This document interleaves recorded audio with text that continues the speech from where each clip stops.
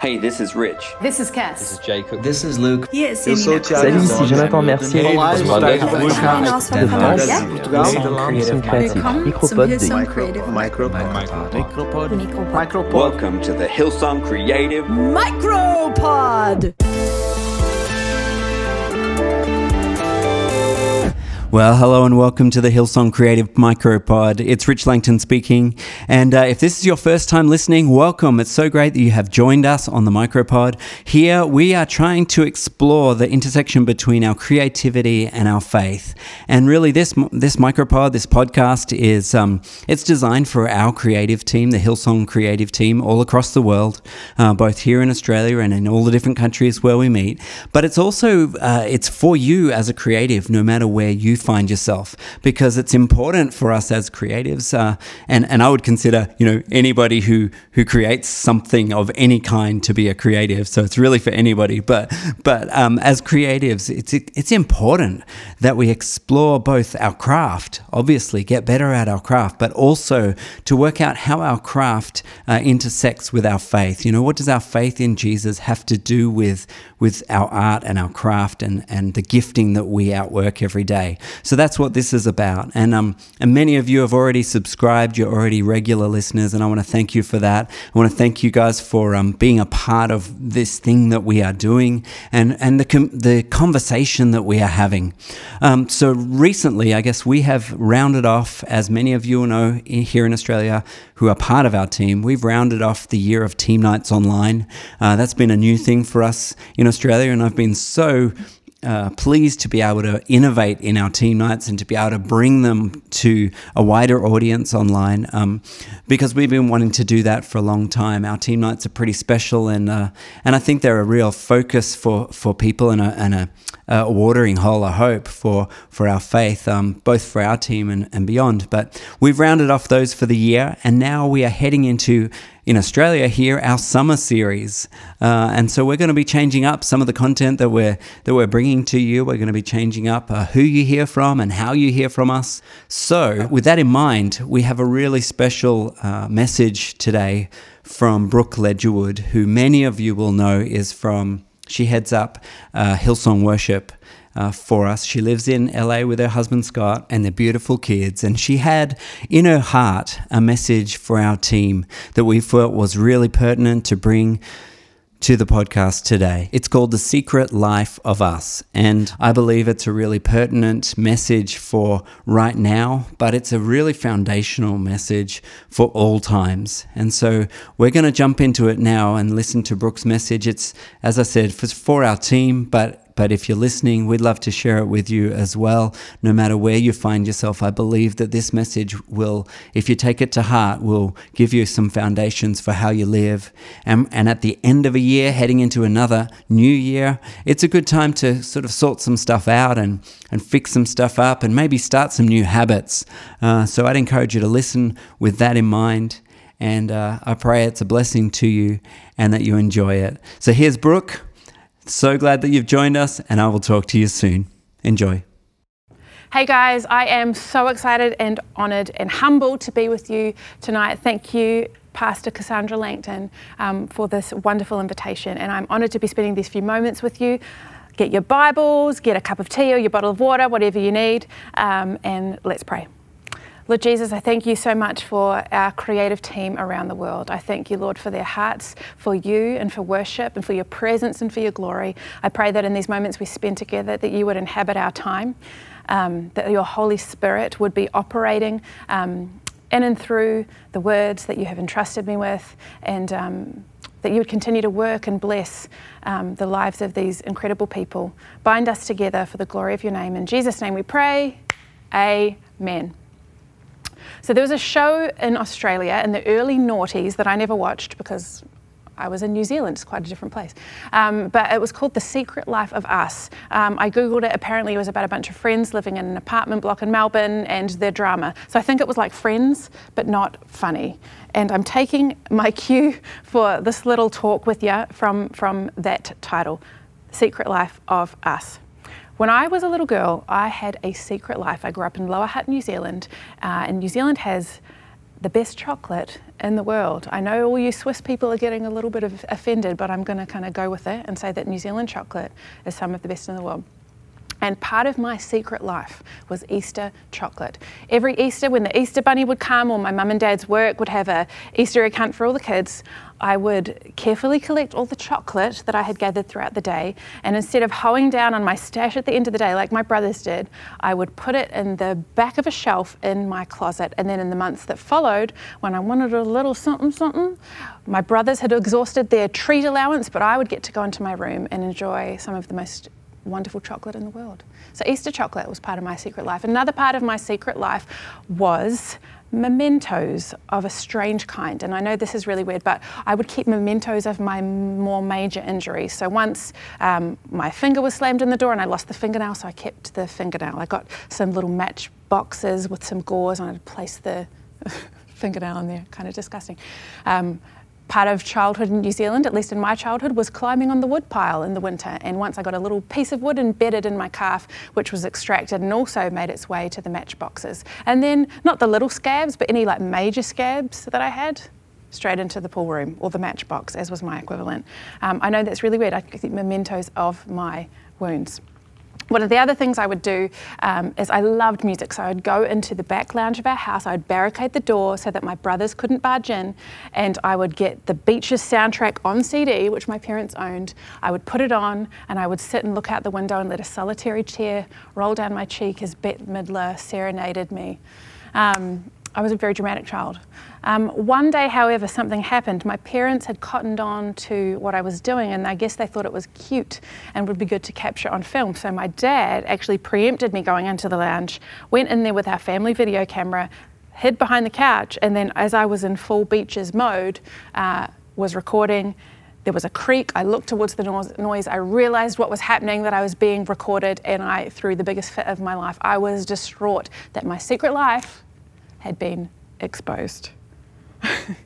Can I ask us, as the worshipping community, as the creatives of Hillsong Church, what would we do if our secret life was exposed? What does it look like? We often, when we grow up, our Easter chocolate and our matchboxes of scabs can become things that are more sinister or even sinful. So often when we think of secret lives being exposed, our minds go to the negative because they're often the things that make the headlines, if not in the media, then in our lives. But the Christian, the follower of Jesus, is actually called to have an entirely different kind of secret life. Absolutely not the active partnership with sin, but a secret life hidden with Christ and God, as Colossians 3:3 says. And that's the kind of secret life that I want us to think about and talk about today. The secret life of us, a secret life in Jesus. So we're going to talk about 3 questions as we do that. Number 1, what did Jesus teach us about the secret life? Number 2, what are the signs of a flourishing secret life? And number 3, how do we cultivate a secret life? A secret life is necessary for the believer because he is the vine and we are the branches. There is a connectivity that isn't fleeting in order to bear fruit, but an abiding, a personal and private abiding from which all true eternal fruitfulness flows. All authority and favour flow from that place. All resilience and courage and boldness and spiritual equipping come from that secret life. So let's be people who cultivate a vibrant one. What did Jesus teach us about the secret life? Chapters 5 to 7 of the book of Matthew are some of my favourite passages of scripture in all of the Bible. We hear Jesus teaching us with such clarity about what the kingdom of God looks like and about how we are to be transformed and to conduct ourselves within it. And one of the aspects of that is the secret life. He teaches us about that in Matthew 6. Read with me, open your Bibles to Matthew chapter 6. I'm going to be reading in the Amplified. But this is what he says about giving, Matthew 6, verses 2 to 4. So when you give to the poor and do acts of kindness, don't blow a trumpet before you to advertise it as the hypocrites do, like actors acting out a role in the synagogues and in the streets, so that they may be honoured and recognised and praised by men. But I assure you and most solemnly say to you, they already have their reward in full. But when you give to the poor and do acts of kindness, don't let your left hand know what your right hand is doing. Give in complete secrecy so that your charitable acts will be done in secret, and your Father who sees what is done in secret will reward you. Jesus says this of praying. In verses 5 to 6, also when you pray, don't be like the hypocrites, for they love to pray publicly, standing in the synagogues and on the corner of the streets, so they may be seen by men. And I assure you and most solemnly say to you, they already have their reward in full. But when you pray, go into your most private room, close the door, and pray to your Father who is in secret. And your Father who sees what is done in secret will reward you. He goes on to talk about fasting in the verses that follow also. See, we know that Jesus just didn't teach us about the secret life of intimacy with the Father and obedience in secret and in the unseen, but he modeled it. All through Scripture, we see that Jesus withdrew to lonely places, withdrew to be by himself alone in private, to seek and love and hear from the Father. So that's what Jesus taught us about the secret life, our praying, our giving, our sacrifice, a secret life, flourishing in the Lord. And I think that there's a clue there. Before we get to Matthew 6, in Matthew 5, Jesus is talking to us about the kingdom of God. It's the teaching of the Beatitudes. And then he goes on to talk about how we are to be salt of the earth and the light of the world, and to be a lamp that's on a lampstand. So at first glance, that could seem conflicting because Jesus says, let your good deeds be seen by all men so that they may glorify your Father in heaven. But can I suggest to you that following that teaching, he comes and he brings us these teachings here in Matthew 6, that the only way for our light to be pure light and purely to shine the light of the Father and to show the world the kingdom of God is for us to have a secret life that is cultivated and flourishing in the Lord. Amen. So what did Jesus teach us about the secret life? That's number one. Number two, what are the signs of a secret life? I'm going to go through this really quickly. Get out your notes. Some of the signs of a flourishing secret life are 9 fruits, 2 choices. Say that with me. 9 fruits, 2 choices. So the 9 fruits, you know where I'm going with this, Galatians 5:22. In the ESV, but the fruit of the Spirit is love, joy, peace, patience, kindness, goodness, faithfulness, gentleness, self-control. Against such things there is no law. I could go on about that a little bit more, except Pastor Robert just gave some incredible messages about the fruit of the Spirit, which I encourage you to go and look up online. And one of the things he talked about in that is that you can't bear the fruit of the Spirit by striving, but only by abiding, which is what we've been talking about. The Holy Spirit bears this fruit in your life.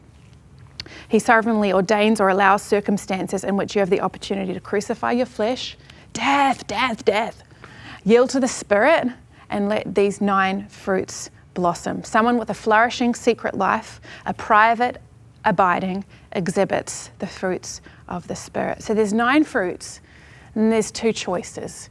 I've always been really fascinated by these 2 choices because it's always been notable to me that these aren't included in that list of fruits in the Spirit. What are they? Humility and gratitude. Humility and gratitude aren't listed in the fruits of the Spirit, which tells me that they're a choice. And Scripture would back this up. Philippians 2, in fact, the whole heading of the chapter is imitating Christ's humility. And following Jesus' footsteps, we're going to live a life of humility because that's what he did. In Philippians 2, verse 3, 3 to 8, it says, do nothing out of selfish ambition or vain conceit. Rather, in humility, value others above yourselves, not looking to your own interests, but each of you to the interests of others. Verse 7, rather, he made himself nothing by taking the very nature of a servant, being made in human likeness, and being found in appearance as a man, he humbled himself. Christ, the Lord of glory, he humbled himself by becoming obedient to death, even death on a cross. Humility, it's a choice and it's an obedience. James 1:21 in the Message, it says, so throw all spoiled virtue and cancerous evil in the garbage. In simple humility, let our gardener, God, landscape you with the word, making a salvation garden of your life. The vine and the branches, as John 15 will put it. So 9 fruit, 2 choices. Number 1, humility. Number 2, gratitude. 1 Thessalonians 5:18 says, give thanks in all circumstances, for this is God's will for you in Christ Jesus. How can you give thanks in all circumstances unless you are flourishing in the secret place? I think one of the reasons for that is if you are flourishing in a secret life with Jesus, if you are cultivating that abiding, that prayer and that giving and that fasting and that sacrifice in secret, you are so occupied with giving thanks to God that you become totally unconcerned with getting thanks. If you have a flourishing secret life, you are so occupied with giving thanks, all is grace, that you become unconcerned with getting thanks. I know for me personally, my gratitude is so connected to my repentance. And I believe we have a beautiful recovery of repentance coming in our world and in our church family. Luke 7, verse 47 in the Message, Jesus talked about this woman who broke this alabaster jar at his feet and washed them with her tears. And it was utterly contemptible and inappropriate to the religious people who were onlookers. But Jesus said, Luke 7:47, she was forgiven many, many sins, and so she is very, very grateful. If the forgiveness is minimal, the gratitude is minimal. I know for myself, I have been forgiven much, and so my gratitude is much. So maybe if you are struggling to find gratitude, pick up repentance again. Enter into the reality of how much you have been forgiven and let it overflow in gratitude to the Lord. 9 fruits, 2 choices. And lastly, how do we cultivate a secret life? And here's the good news, because I know in a message like this, it can be really tempting to I was thinking to myself, if I was listening to this, how would I be feeling? I know I might be tempted to feel like I'm just not doing enough. My secret life isn't good enough. I'm a fraud, I'm a phony, and all these things. And I think that's how the enemy could twist it. So don't take it that way. Hear what the Holy Spirit is saying. How to cultivate a flourishing secret life is not about more striving. It's not about trying harder and harder. It's not about more striving. It's about more surrender. But here's the thing about surrender. Surrender isn't actually a passive word. It's an active word. For example, I've had 2 kids in the last few years, and kind of fitness went on the down. It hasn't been a priority. But if I decide, and I kind of have decided actually, I'm a fitness journey, I'm getting there a little bit, but if I decide, you know what, I want to surrender to fitness, I don't just say, fitness, I surrender to you, and then all of a sudden I look down and there's a 6-pack. That's not how it works, right? In this case, surrender to fitness, it means like there's actually going to be some activity involved. There's going to be some discipline involved, and that's the same with surrender to the Lord. 1 Timothy 4, 7b and 8 says, train yourselves to be godly. The physical training is of some value, but godliness has value for all things, holding promise for both the present life and the life to come. There's discipline required in surrender. There is active engagement. What does it look like? It looks like what Jesus showed us in Matthew 6. Have a prayer life. Have a continual conversation with the Lord. Ask Him about everything and tell Him about everything. If you're a parent of young kids, like I'm there with you, it's really tricky. They're in your room at the crack of dawn and all of that stuff is happening. So grab time in the shower, grab time in the car. If you have a wardrobe that's big enough for you to squeeze into, go and shut the door and get in your wardrobe. I know Susanna Wesley, who was the mother of John Wesley and Charles Wesley, the story goes that as she was breastfeeding and I think she had 11 living children. She had a lot of children, but she would sit and breastfeed and she would put a towel over her head. And that was how she cultivated a secret life with the Lord. Do whatever it takes, but don't be borne along by the momentum of the people around you or by the momentum of the gathering or the momentum of the events. Cultivate a flourishing secret life with the Lord. Pray. I mean, obviously we say amen a lot, but as a concept, what if we didn't say amen? What if our conversation with the Lord was never over? What if it was continual throughout the day? So have a prayer life. Don't advertise all your sacrifice. And I think our team is some of the finest at this in the world. You are the most servant-hearted, beautiful people. We don't have to advertise all of the things that we do for the Lord or for each other. And be generous. Publicly, absolutely be open and bold about your generosity. Man, we have a culture in which generosity is constantly on our lips. So let's be that, let's walk that out. Let's have generosity on our tongues, generosity in our actions, generosity with our encouragement, but also cultivate the stealthy kind. Be like a spy. Like, how can you be stealthily and quietly generous when no one will ever see? Cultivate that. And finally, if you will, look in your little Bible app or get a Message translation. We're going to go back to those words of Jesus when he taught us about the secret life, and we're going to read from Matthew 6 and then wrap up. This is what Jesus says to us. Be especially careful when you're trying to be good, so that you don't make a performance out of it. It might be good theatre, but the God who made you won't be applauding.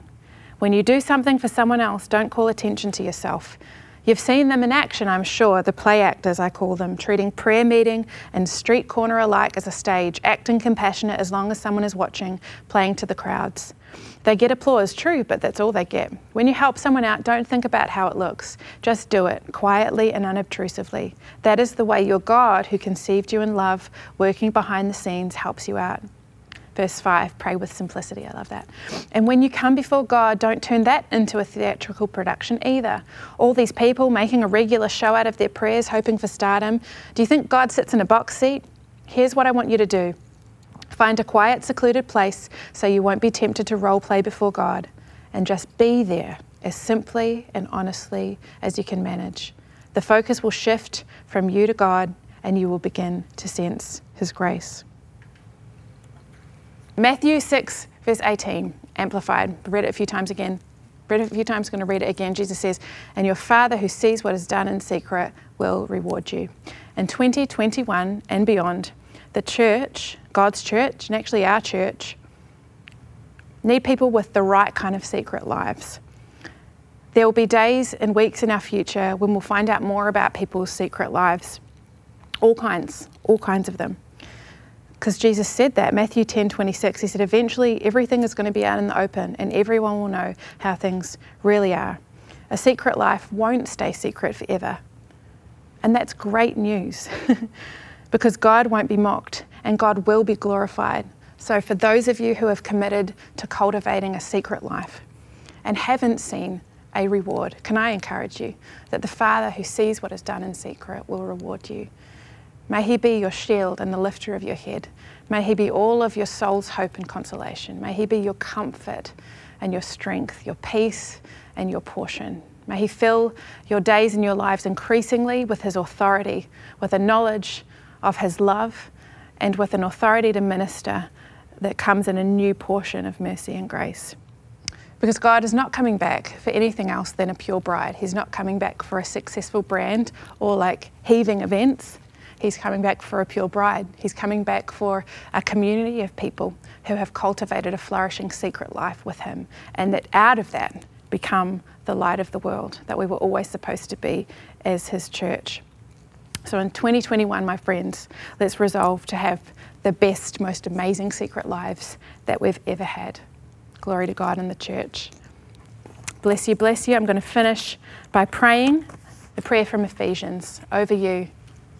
Ephesians 3 from 14 to 20. For this reason I bow my knees before the Father, from whom every family in heaven and on earth is named, that according to the riches of His glory He may grant you to be strengthened with power through His Spirit in your inner being, so that Christ may dwell in your heart through faith.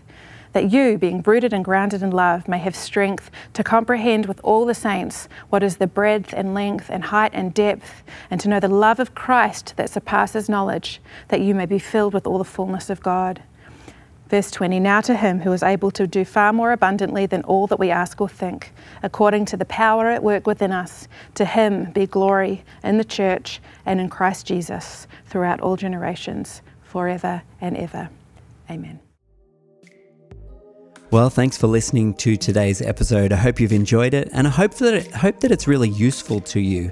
If the podcast is useful and helpful to you, if you're enjoying it, then I'd love to invite you to share it on social media, or maybe to text it, share a link with a friend. If you tag Hillsong Creative at Hillsong Creative, maybe we'll repost you, I don't know. And if you're not yet subscribed, let me just take this opportunity to invite you to do that as well. You'll get notified of new episodes whenever they're released. Also, if you haven't heard, we've launched a brand new podcast called the Praying Through the Bible with Hillsong Creative.